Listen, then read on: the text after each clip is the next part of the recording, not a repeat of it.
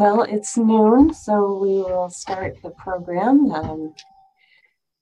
Everyone, we're very happy to have Dr. Leslie Schwalm here to present the rich history of Emancipation Day celebrations in Iowa. This program is part of the Iowa City Equity and Human Rights Lens series. At least once a month and sometimes more, we offer programs on various aspects of equity, human rights, and other topics of interest. So please check our website, icgov.org, on the Equity and Human Rights page for upcoming programs. This program is also being recorded, so if someone who wanted to see it has missed it, it will be available on City Channel 4 probably next week. Watch our webpage and news releases for when it goes up. So just a couple of housekeeping details. If you have questions, Dr. Schwalm will be happy to answer them. There will be ample time for questions after her talk. Please put your questions in the question and answer box, and we will be doing all the questions at the end. So Dr. Schwalm is a professor emeritus of history and gender, women's and sexuality studies at the University of Iowa. And she has written several books about women's experiences of slavery, emancipation, and the Civil War. So we are very happy to have her present this program, and I'm going to turn it over to her now. Please. Thank you, Kristen. I just wanted to thank Kristen and the City of Iowa City for sponsoring this gathering today, and for everyone who's in attendance. I look forward to your questions at the end. So today we're going to talk about three themes. We're going to talk about the history of emancipation celebrations in the U.S. generally, but then quickly turn to how Iowans have commemorated emancipation in the past, and how and why those celebrations and commemorations changed over time.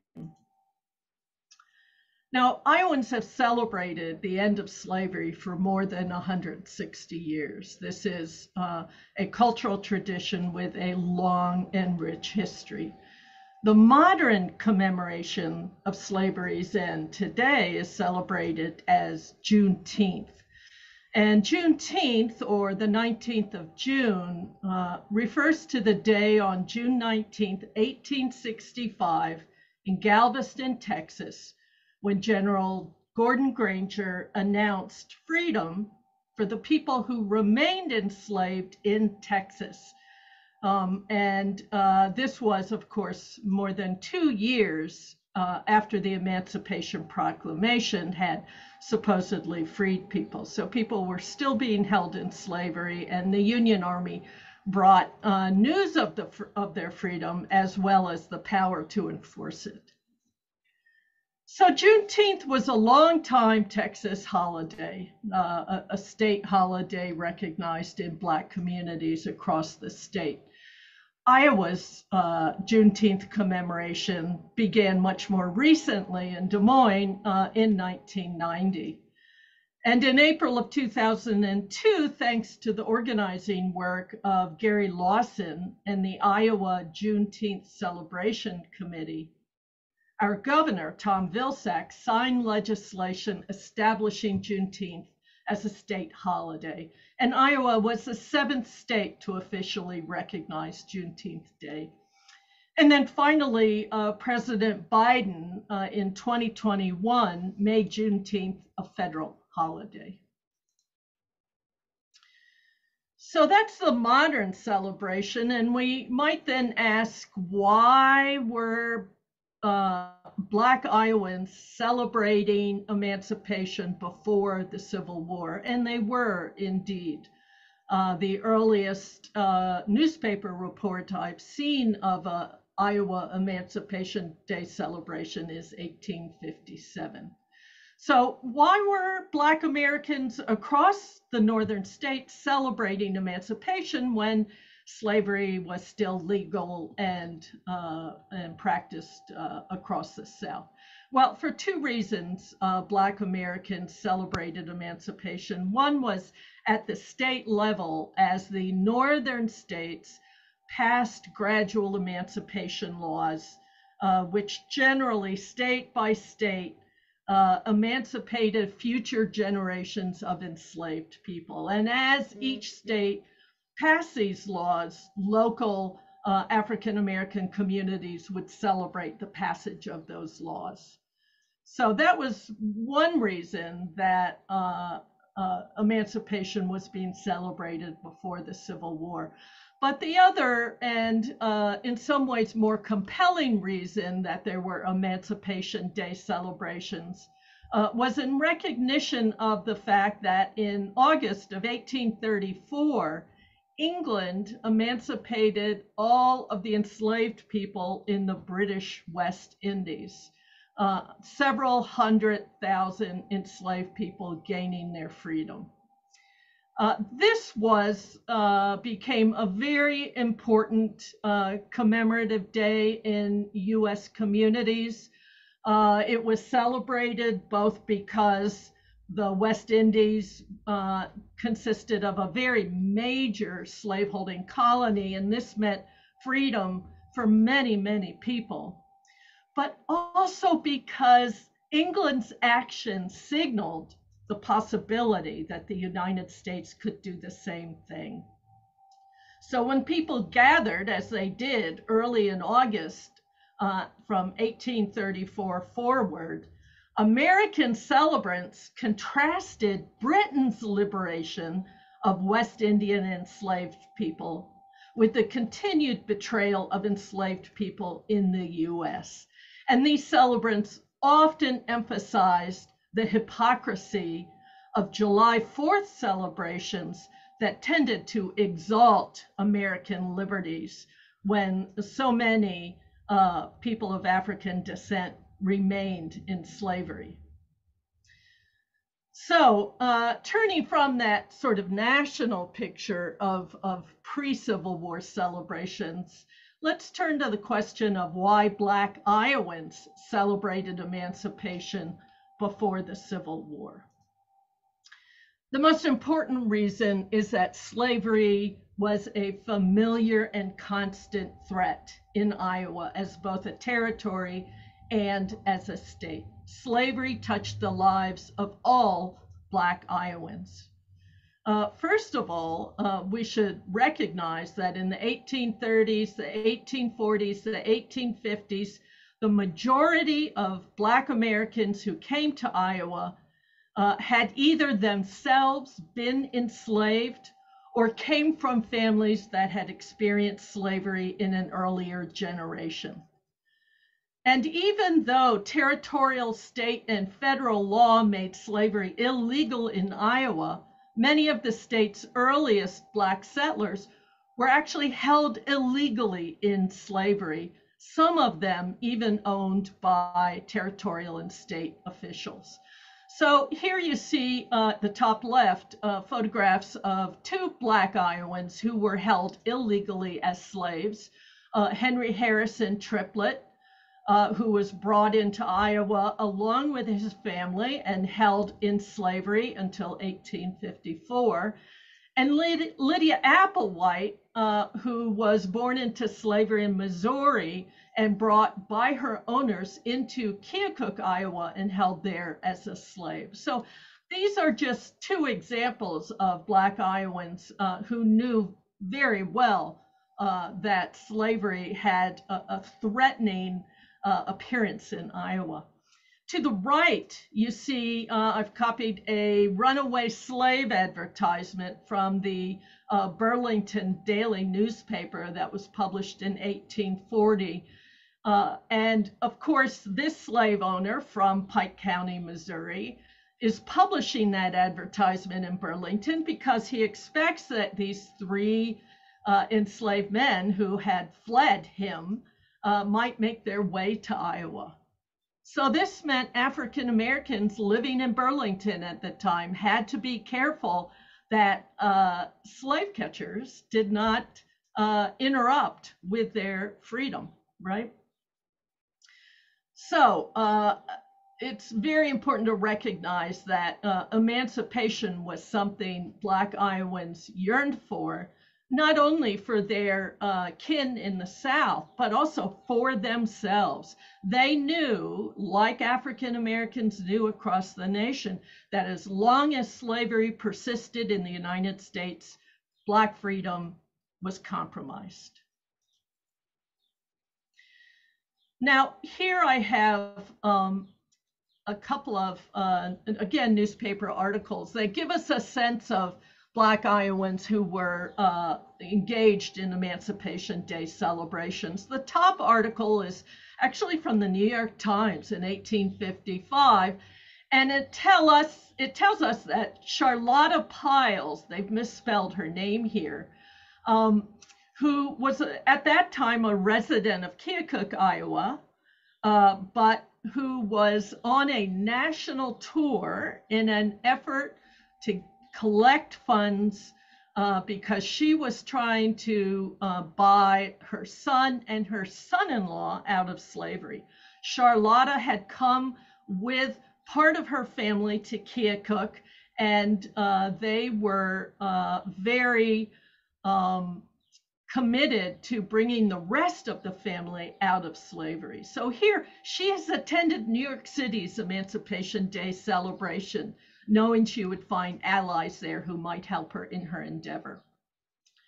The second newspaper article is from 1859, from Muscatine's paper, and it reports on the August 1st Emancipation Day celebration held in Muscatine that included a procession, martial music, a procession to an area outside of town where people held a dinner and listened to speeches by several of the sort of prominent men in Muscatine, African-American men who some would rise to very important positions of civil rights leadership in the future. So these are just a couple of examples of how we know Black Iowans were involved in Emancipation Day celebrations. Now, the Civil War changed things. It changed both the calendar of Emancipation Day celebrations and also the reason for celebrating emancipation in the US. Most of us are familiar with the 1863 Emancipation Proclamation, which President Lincoln issued on January 1st as an executive order. But I want you to understand that the war introduced a lot of new dates that would be commemorated in the future. Washington, D.C. continues now to commemorate the emancipation of enslaved people in the District of Columbia by an act of Congress in April 1862. Many communities would celebrate September 22nd, which is when in 1862 Lincoln announced that he would issue the Emancipation Proclamation in January. Juneteenth, of course, we know, is the modern version of emancipation celebrations. Other communities would celebrate the December 1865 ratification of the 13th Amendment to the Constitution. This is the amendment that banned slavery except for the treatment of imprisoned people in the United States. And then lastly, February 12th, Lincoln's birthday, would also become a holiday in many communities, particularly after his 1865 assassination. So as you see, lots of new dates to celebrate, but all of them focused on the end of slavery in the United States. Of course, this was the most important change, that now 4 million people held in bondage and all of their descendants were liberated from slavery. And so January 1st becomes a particularly prominent date to celebrate as a result. But I want you to understand that the tradition of celebrating in August, because of that tradition of celebrating emancipation in the British West Indies, would continue for some 150 years. So what we really see is not a replacement of earlier celebration dates, but rather the addition of new dates to celebrate. And I suspect this could have been for a couple of reasons. People continued to celebrate in August because they wanted to honor what their parents and grandparents had done, but also perhaps because it is easier to have parades and picnics in August than in January in Iowa. So what did these 19th century Iowa celebrations look like? What did they include? I want to point out that in this and the next slide, I have some photographs illustrating Emancipation Day celebrations, but sadly, these are not from Iowa. And I'm hopeful that maybe some of the people who are tuned in today might take the time to go through family photos and see if you have any historic photos of Emancipation Day celebrations in Iowa. These are images from Austin, Texas, and Richmond, Virginia, but they give us a really great sense of the spirit of those celebrations. So as I've noted, Iowans began commemorating emancipation as early as 1857. This first celebration that I have found reported was held in Muscatine, Iowa. This is a community that was very politically active. So it's not surprising to me that this is where we see the earliest record. On that morning in early August 1857, people gathered at their African Methodist Episcopal Church in the community. They gathered there, they organized into a formal procession and marched through the city of Muscatine to a local park. Once they arrived, the celebrants listened to speeches by local leaders.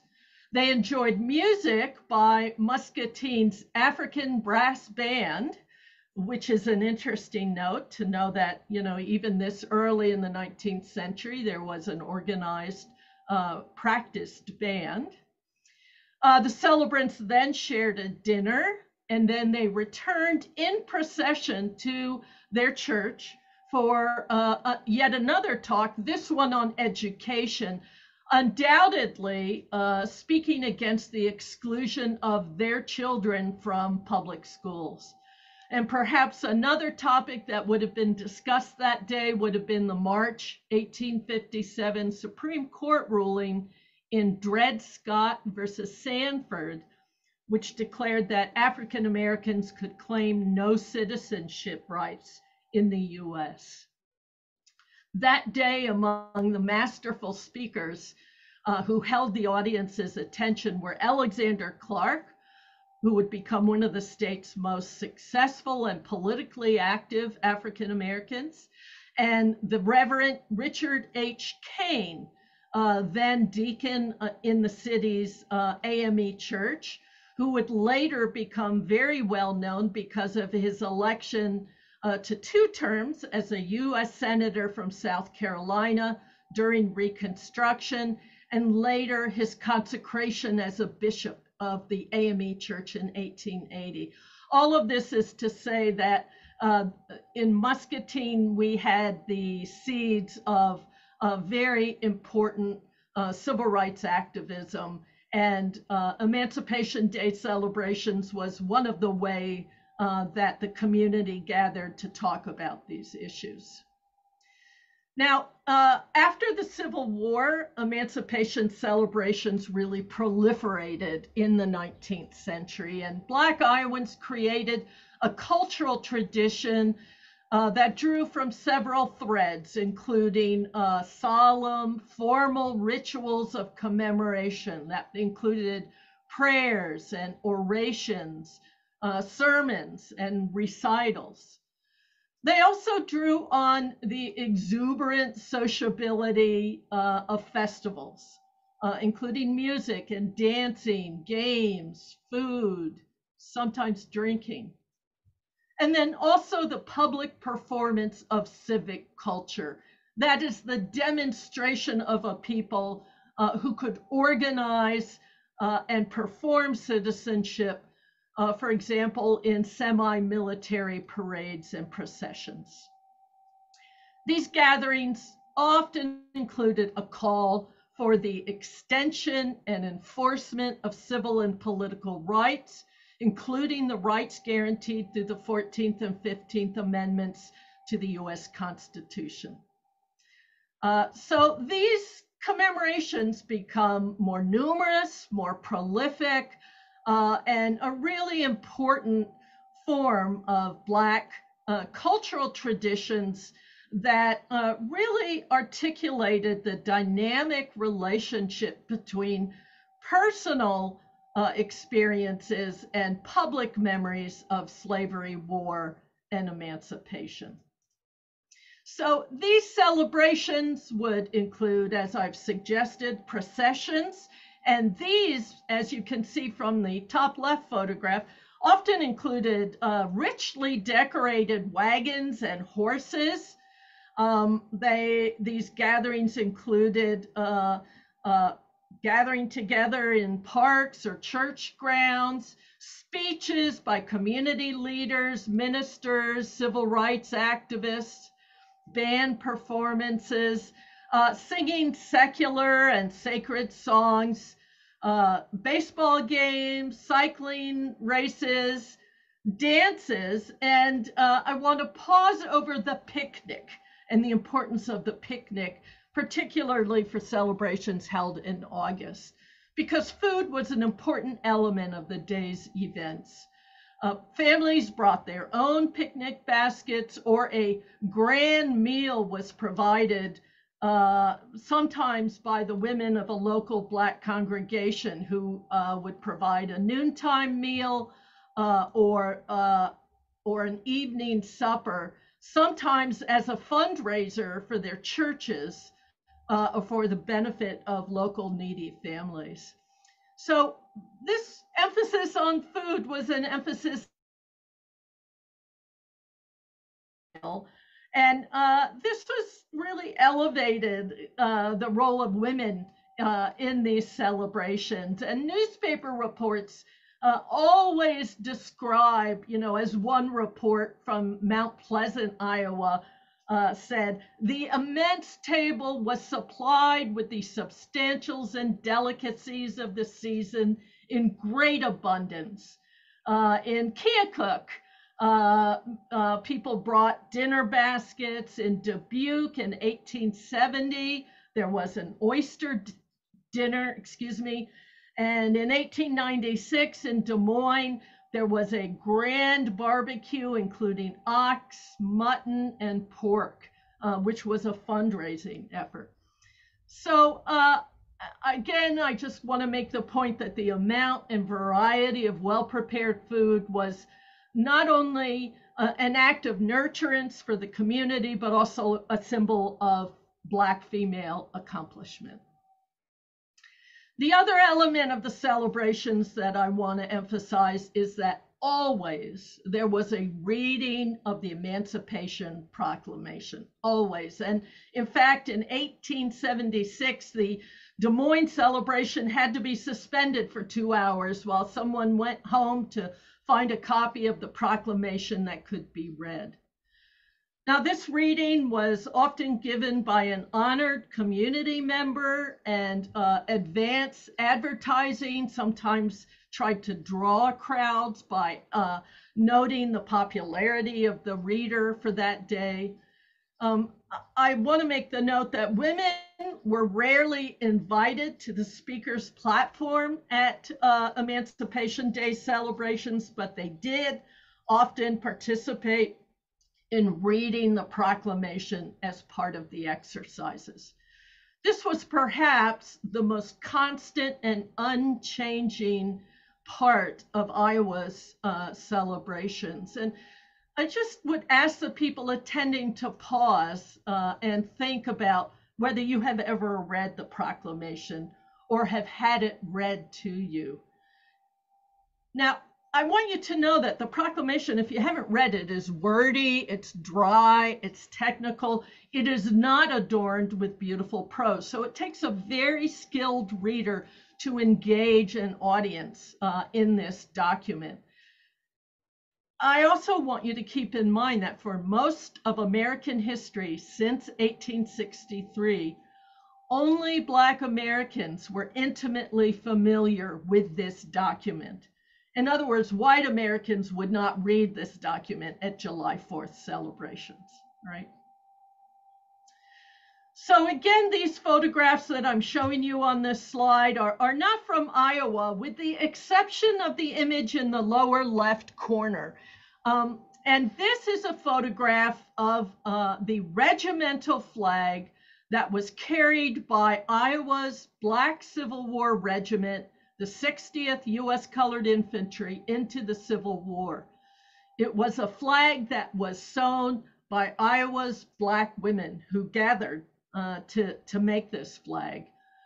And after the Civil War, the flag would have been brought to every celebration in Des Moines, which is probably where it was held. The flag would have been treated with great respect, as would have been Black Civil War veterans, who were always given an honored role in the Emancipation celebrations until, of course, the 1920s and 1930s, when that generation finally passed away. So in the 19th century, many Iowa communities held celebrations. Burlington, Clarinda, Davenport, DeWitt, Dubuque, Fort Madison, Iowa City, Oskaloosa, Ottumwa, all were having celebrations, sometimes in August, sometimes in January. And even if your own community did not have a celebration, it was very common to travel to attend celebrations in other communities. That was very common. And so as the 19th century drew to a close, these celebrations sometimes included hundreds and thousands of participants. So these were very much kind of like a county fair, except it had a very important historical, public memory, and political intent. Now, I do want to note that Emancipation celebrations sometimes revealed struggles over race and civic culture. And an example was in Des Moines in 1863, when white citizens organized their celebration. And in response, in 1864 and 1865, Black residents of the city took over organizing the celebration, including a full program of events. Several hundred people attended, and again with a parade and marching by the Civil War veterans and important lectures. So it's important to keep in mind here that some of the people who attended these celebrations were white Iowans, and some of them were allies, but others were not. They attended, they thought, to be entertained or to mock Black Iowans in their celebrations. I wanted to emphasize, too, the role of the Black church in Iowa's celebrations. These are photographs of some of Iowa's earliest Black AME churches. And these churches, their congregations, their ministers, and the women's organizations in those congregations were all central to Emancipation celebrations. And so were the structures themselves. These were the first institutions that Black Iowans built, and their members held deep commitments to these churches, both as a sacred home, but also serving as kind of secular community centers. And many Emancipation Day celebrations began in the Black church and ended up there. And in fact, several celebrations that I have researched ended at the church with something called experience meetings, where individuals spoke to their own experience of slavery. Sharing these painful memories of torture, of family separations, and abuse both sustained the memory of slavery and also helped shape public memory of slavery, how the war ended, and the role of African Americans in the Union victory. And I suspect that these meetings were held in churches in part because they were a safe space where participants might have been shielded from whites who might have ridiculed them. Moving on to the 20th century, what changes in these celebrations in the 20th century? One important thing that changes is that the last generations of people who experienced slavery and the veterans of the Civil War were dying out. So the people who were now participating were the descendants of those people, perhaps without a direct experience of slavery. But it was very important to those who gathered in the 20th century to keep alive what they knew to be the history of slavery and emancipation. Because at the same time, many white Americans were starting to create a very contrasting history of the Civil War and slavery that talked about slavery as a good experience for African Americans and attempted to elevate the plantation South as a pleasant environment for everyone. So the Emancipation Day celebrations really kept alive a public history and memory that counteracted this racist history that was being perpetrated. Another change that happened was the size of gatherings. And here you see a headline from the Des Moines Register in 1937, noting that 5,000 African Americans attended their Emancipation Day celebration. So again, this was very important change. And the other most notable change in the 20th century was the new role of national civil rights organizations in organizing the celebrations in Iowa.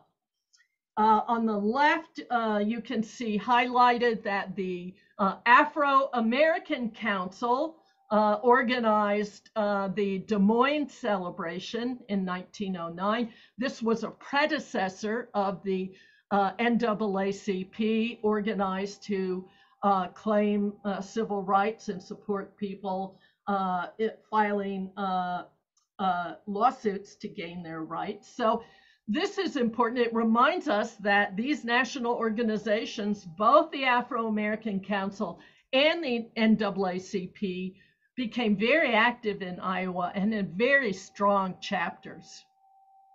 On the right, from 1949, you see that the Waterloo celebration was sponsored and organized by that city's chapter of the NAACP. So I want to wrap up so we have plenty of time for questions and comments by talking about how we find this historical record of emancipation celebrations in Iowa. And I have relied very heavily on newspaper articles from the 19th and 20th centuries. And many times I have found these reports in white published newspapers.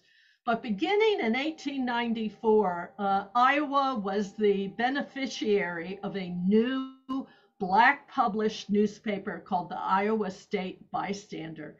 And this newspaper is just a gem, a treasure house of information about the history of Iowa's Black communities, and in my case, reports of Emancipation Day celebrations. And I raise this fact that we can find reports in the Bystander because white newspaper reports were sometimes uh, resorted to racist caricatures in their reporting. So it's important to have this newspaper published by Iowa African Americans, an advocate of Black progress, reporting more objectively, really, on these events in Black communities. So I have found in this newspaper research, in which I will say I was assisted by many graduate students, I found a record of more than 200 Emancipation Day activities in more than 30 Iowa communities. However, it is possible that records of these celebrations could also be found in family photo albums, in church records, in the records of local chapters of the NAACP, and then in repositories like the Iowa State Historical Society, county historical societies, and public libraries. So again, if this topic interests you, I really urge you to look in your community and your family and your extended family records for additional information. I know the State Historical Society would love to learn about the record that we haven't uncovered yet of these celebrations. So I'm going to stop the slideshow and welcome your questions. Okay, we have several questions. Great. The first one is, were there ever cases of mistaken identity with slave catchers capturing free Black people? There was, and it wasn't a case of mistaken identity. It was an effort to commodify people who could be sold south. And one notable instance is the case of Milton Howard, who was a free African American living in eastern Iowa with his family. And as a child, he was kidnapped and sold south into slavery. So again, I want to be clear, this isn't mistaken identity. This is a purposeful effort to seize people who were vulnerable because of US law and were kidnapped and sold south. And it was quite a money-making enterprise. We have someone asking, I have heard that the word picnic actually has a racist origin, as in picking someone to lynch. Is this true? And can you talk more about this? I have heard that, but I have not seen it closely documented. So I can't add at all to that conversation. I have not researched it. And a third question, that is a lot of locations. I can't imagine those same places having Black populations today, much less holding emancipation celebrations. Were they targeted, or could they hold them in peace? Okay, so there's, I guess I have two things to say about that. Yes, it is really important to note that both large and small Black communities in Iowa's history regularly organize these celebrations. And it's a reminder of how extensive and rich Iowa's history is and how important Black history is to Iowa history. So that's one thing. Many of those, what had been very significant communities in the 19th century, dwindled in large part because people migrated to cities, larger cities, where there was a larger Black infrastructure, but also employment that was really important. So, as we see John Deere and other corporations willing to hire African Americans, there was considerable migration from the smaller communities like Clarinda, like Mount Pleasant, to larger cities that had more economic opportunities. But it is incredibly impressive how many of these celebrations were held and how it must have shaped civic culture in Iowa's small communities for these public processions to be held, speeches, and all kinds of social activities. It would have been a really important reminder to all Iowans of the very specific history and experience of African Americans. Any other questions that I could answer for people, or comments that you have? Don't see any so far, but please. Someone is raising their hand. Let me allow this person to talk. Just a second, if I can find her. Oh goodness. Janet, maybe you could post your question in the Q&A. Yes, because the attendee list is not alphabetized. It is by order of when people joined, so it might take me a while to find. She may have posted in the Q&A. Here we go. Yes, no, she did. Or someone did. Were there ever county state politicians who tried to prevent these events from taking place? What were reactions in these communities? Would they ignore the attempts of scare tactics, or did they sadly work? I have not read any account of successful interference by white Iowans in the organization of these celebrations. And, you know, that could be for who knows what reason. Certainly it's true that restaurants and bars and groceries and hotels, maybe in Iowa communities, profited from drawing, you know, hundreds of people into the community. So perhaps they welcome these celebrations, you know, as a way to make some cash on Emancipation Day. So, but I have not seen any record of successful interference in organizing these events. And many events were attended by white politicians who were out to, you know, Republican candidates or office holders who wanted to secure the Black vote after the 15th Amendment. Here's Janet's question. How did you come to this topic? And can you talk a little bit about your book, Emancipation's Diaspora? Right. So I did do this research as part of a larger book project that I did.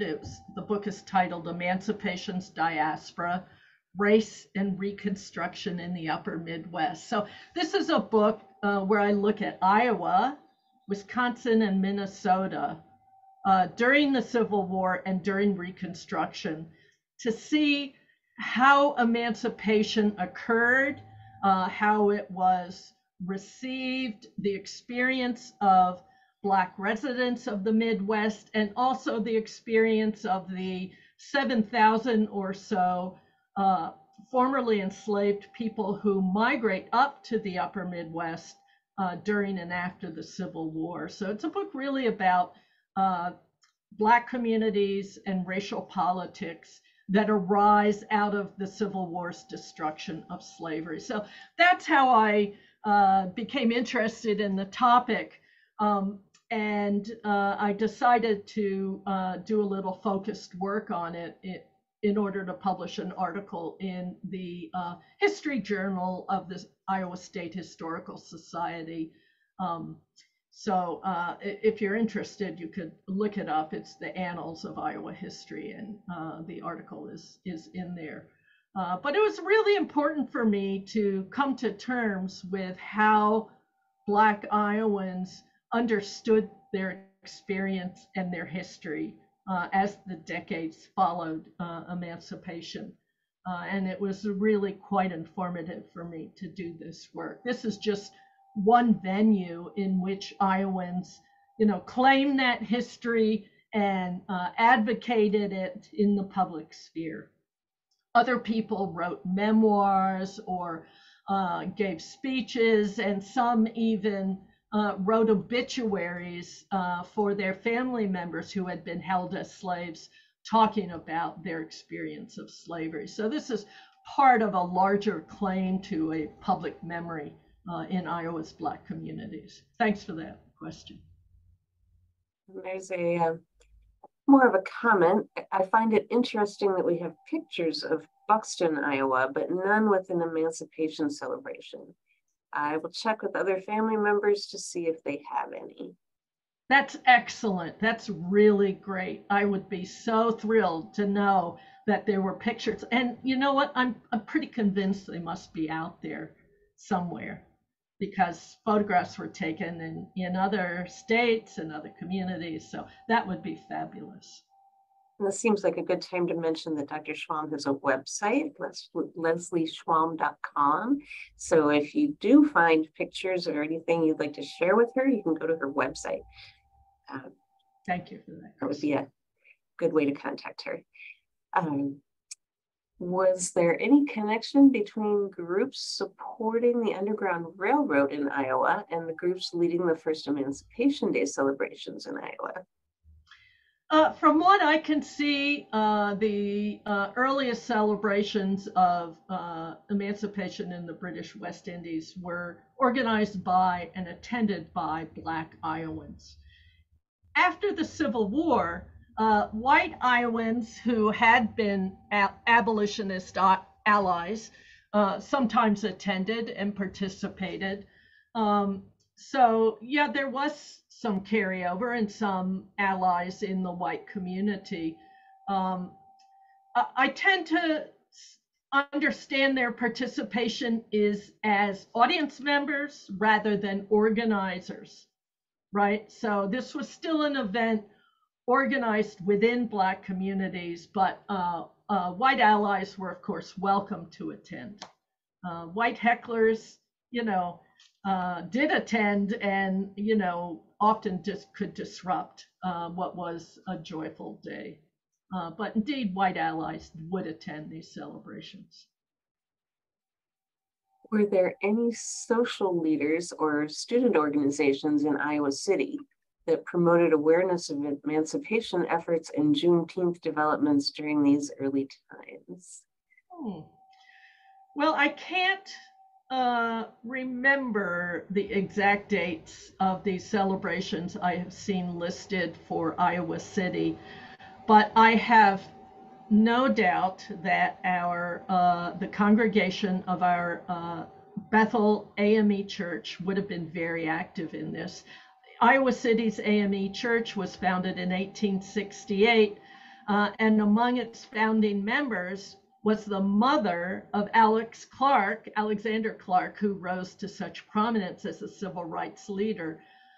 Rebecca Howard and her husband would be very important in that congregation, and I have no doubt that they would have organized celebration days. And then later on, the African American Women's Club movement that developed at the turn of the 20th century were always very interested in Black history. So again, I wouldn't be surprised if they didn't also play a role. Do you have ideas about how to make this history more visible? Yes. Well, I would love to see this taught in our public schools. It should be a part of the Iowa history that our children are allowed to learn and encouraged to learn. I will say that there is another project I'm involved in called the Iowa Colored Conventions Project. This is a digital public history project where we are tracing the history of what were called by the participants colored conventions, where African Americans across the state would gather almost annually to talk about civil rights and how to claim them and enforce political and civil rights. Iowa, of all the states in the United States, had the most colored conventions. And so that project is a collaborative project with a group of dedicated researchers. And we hope that our website will go live later this summer. And we will try to advertise that as widely as possible. And you will find some additional information on Iowa Black history there. Well, this is more of a comment. Dorothy Schweitzer wrote a book about Buxton, Iowa. I roomed with her in 1976 while she was getting her PhD. She was an Iowa State instructor, so it would be through Iowa State Press. It had a lot of, it was published around then and had a lot of illustrations. And another comment, see the cover of the New Yorker, June 20th, 2022. 157 years of Juneteenth. And Elizabeth Columbia, maybe that's the author probably. But yeah, people are sharing resources. That's great, thank you. And seeing how Iowa communities started partaking in these celebrations so long ago in the mid 1800s, why might it have taken the state until the 90s to make it an official holiday? I love that question. I think this is complicated. Having the state make it an official holiday was not needed by Iowa's Black communities to build and sustain this tradition. I want to be clear about this. This is a grassroots movement. On the other hand, it is important to have the state recognize this as an important part of our history. And so, you know, I'm very glad that Governor Vilsack listened to the organizers in Des Moines and became convinced that it was time to recognize Juneteenth. I do think it's important to keep in mind that Juneteenth had Texas origins. It was a Texas tradition. It has now become kind of the modern day of commemoration, which is really important. But I also hope we all remember that there's a long history behind this of several holidays that African Americans made a tradition around. So why did it take so long? Well, we might ask, you know, why it took so long for white legislators in Iowa to enforce civil and political rights. Why were schools still being segregated even after two important state Supreme Court decisions in the 19th century? You know, civil rights in law are one thing, but in practice can be quite different. That brings up the Clarks. Yes, yes. Iowa has a fascinating legal history, and Alexander Clark of Muscatine was involved in school desegregation. Right, in 1868, Alexander Clark and his wife, Catherine Clark, decided to send their young daughter, Susan, to the exclusively white public school. And this would lead to a state Supreme Court decision arguing that public schools had to be desegregated, which is great. It's important. It's a landmark decision, but it did not achieve desegregation. And in 1874, two Black mothers in Keokuk similarly went to court to allow their children to attend both the high school, which was exclusively for whites, and the neighborhood grammar school, which was exclusively for whites. And they too would win a landmark state Supreme Court decision, which did lead to the desegregation of schools in Keokuk, but not elsewhere in the state. And one of the unfortunate byproducts of the Keokuk decision is that Keokuk African Americans had built a very large and important Black school. And that school, when it was desegregated to admit whites, lost, all of the Black teachers were fired. And the Keokuk school system would not hire another Black school teacher until the 1970s. So again, you know, to have the official proclamation of the state is great, but I think we really have to cheer Iowa's Black communities who have taken it on their shoulders to be sure that we remember slavery and emancipation and the role of African Americans in our history.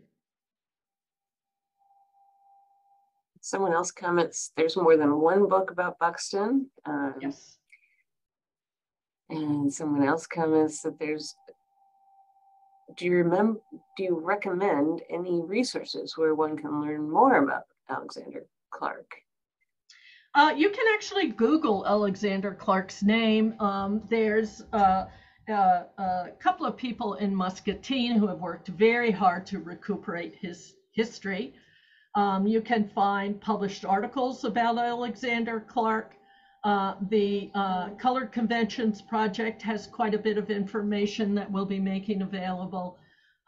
There's a collection of essays on Black history in Iowa called Outside In that has some information.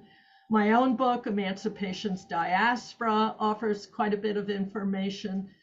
So of all Black Iowans, Alexander Clark has probably gotten the most scholarly attention. I do want to point out, though, that his entire family were civil rights activists. Not just Alexander, his wife, his daughters, his son, they all participated in breaking barriers, racial barriers in Iowa. And his son was the first Black graduate of the University of Iowa Law School, and he was the second. Right.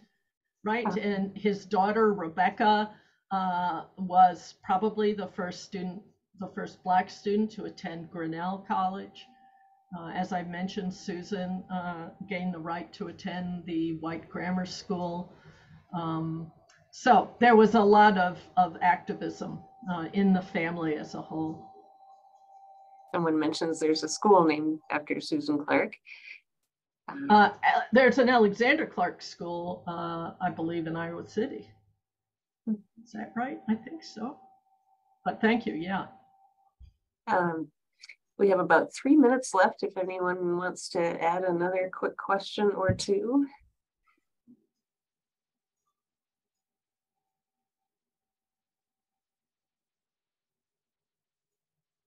I want to thank everyone for participating, for these great questions. Again, go home, look through your photo albums, talk to your family members, talk to your pastor. You know, are there more records out there that we can find to discover more about this important history? Well, and thank you, Dr. Schwalm. It was a wonderful program. Thank you, everybody, for attending. And if there are no other questions, I think we will sign off. Thank you, everybody. Have a great day.